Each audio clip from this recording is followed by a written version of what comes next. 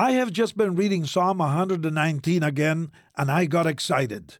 This psalm is all about how wonderful God's word is. The first verse says, "Blessed are those whose ways are blameless, who walk according to the law of the Lord." Verse 9 is for young people.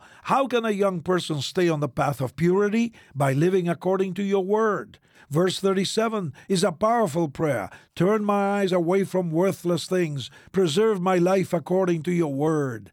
Verse 114 gives us confidence. You are my refuge and my shield. I have put my hope in your word.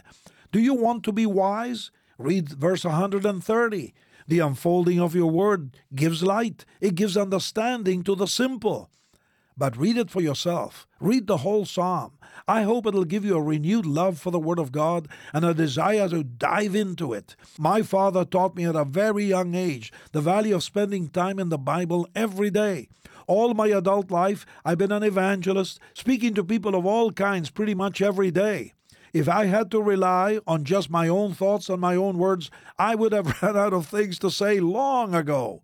We have an invaluable treasure in the Word of God, and I encourage you to read it. Memorize verses so that when you talk to someone about Jesus, you can quote him literally.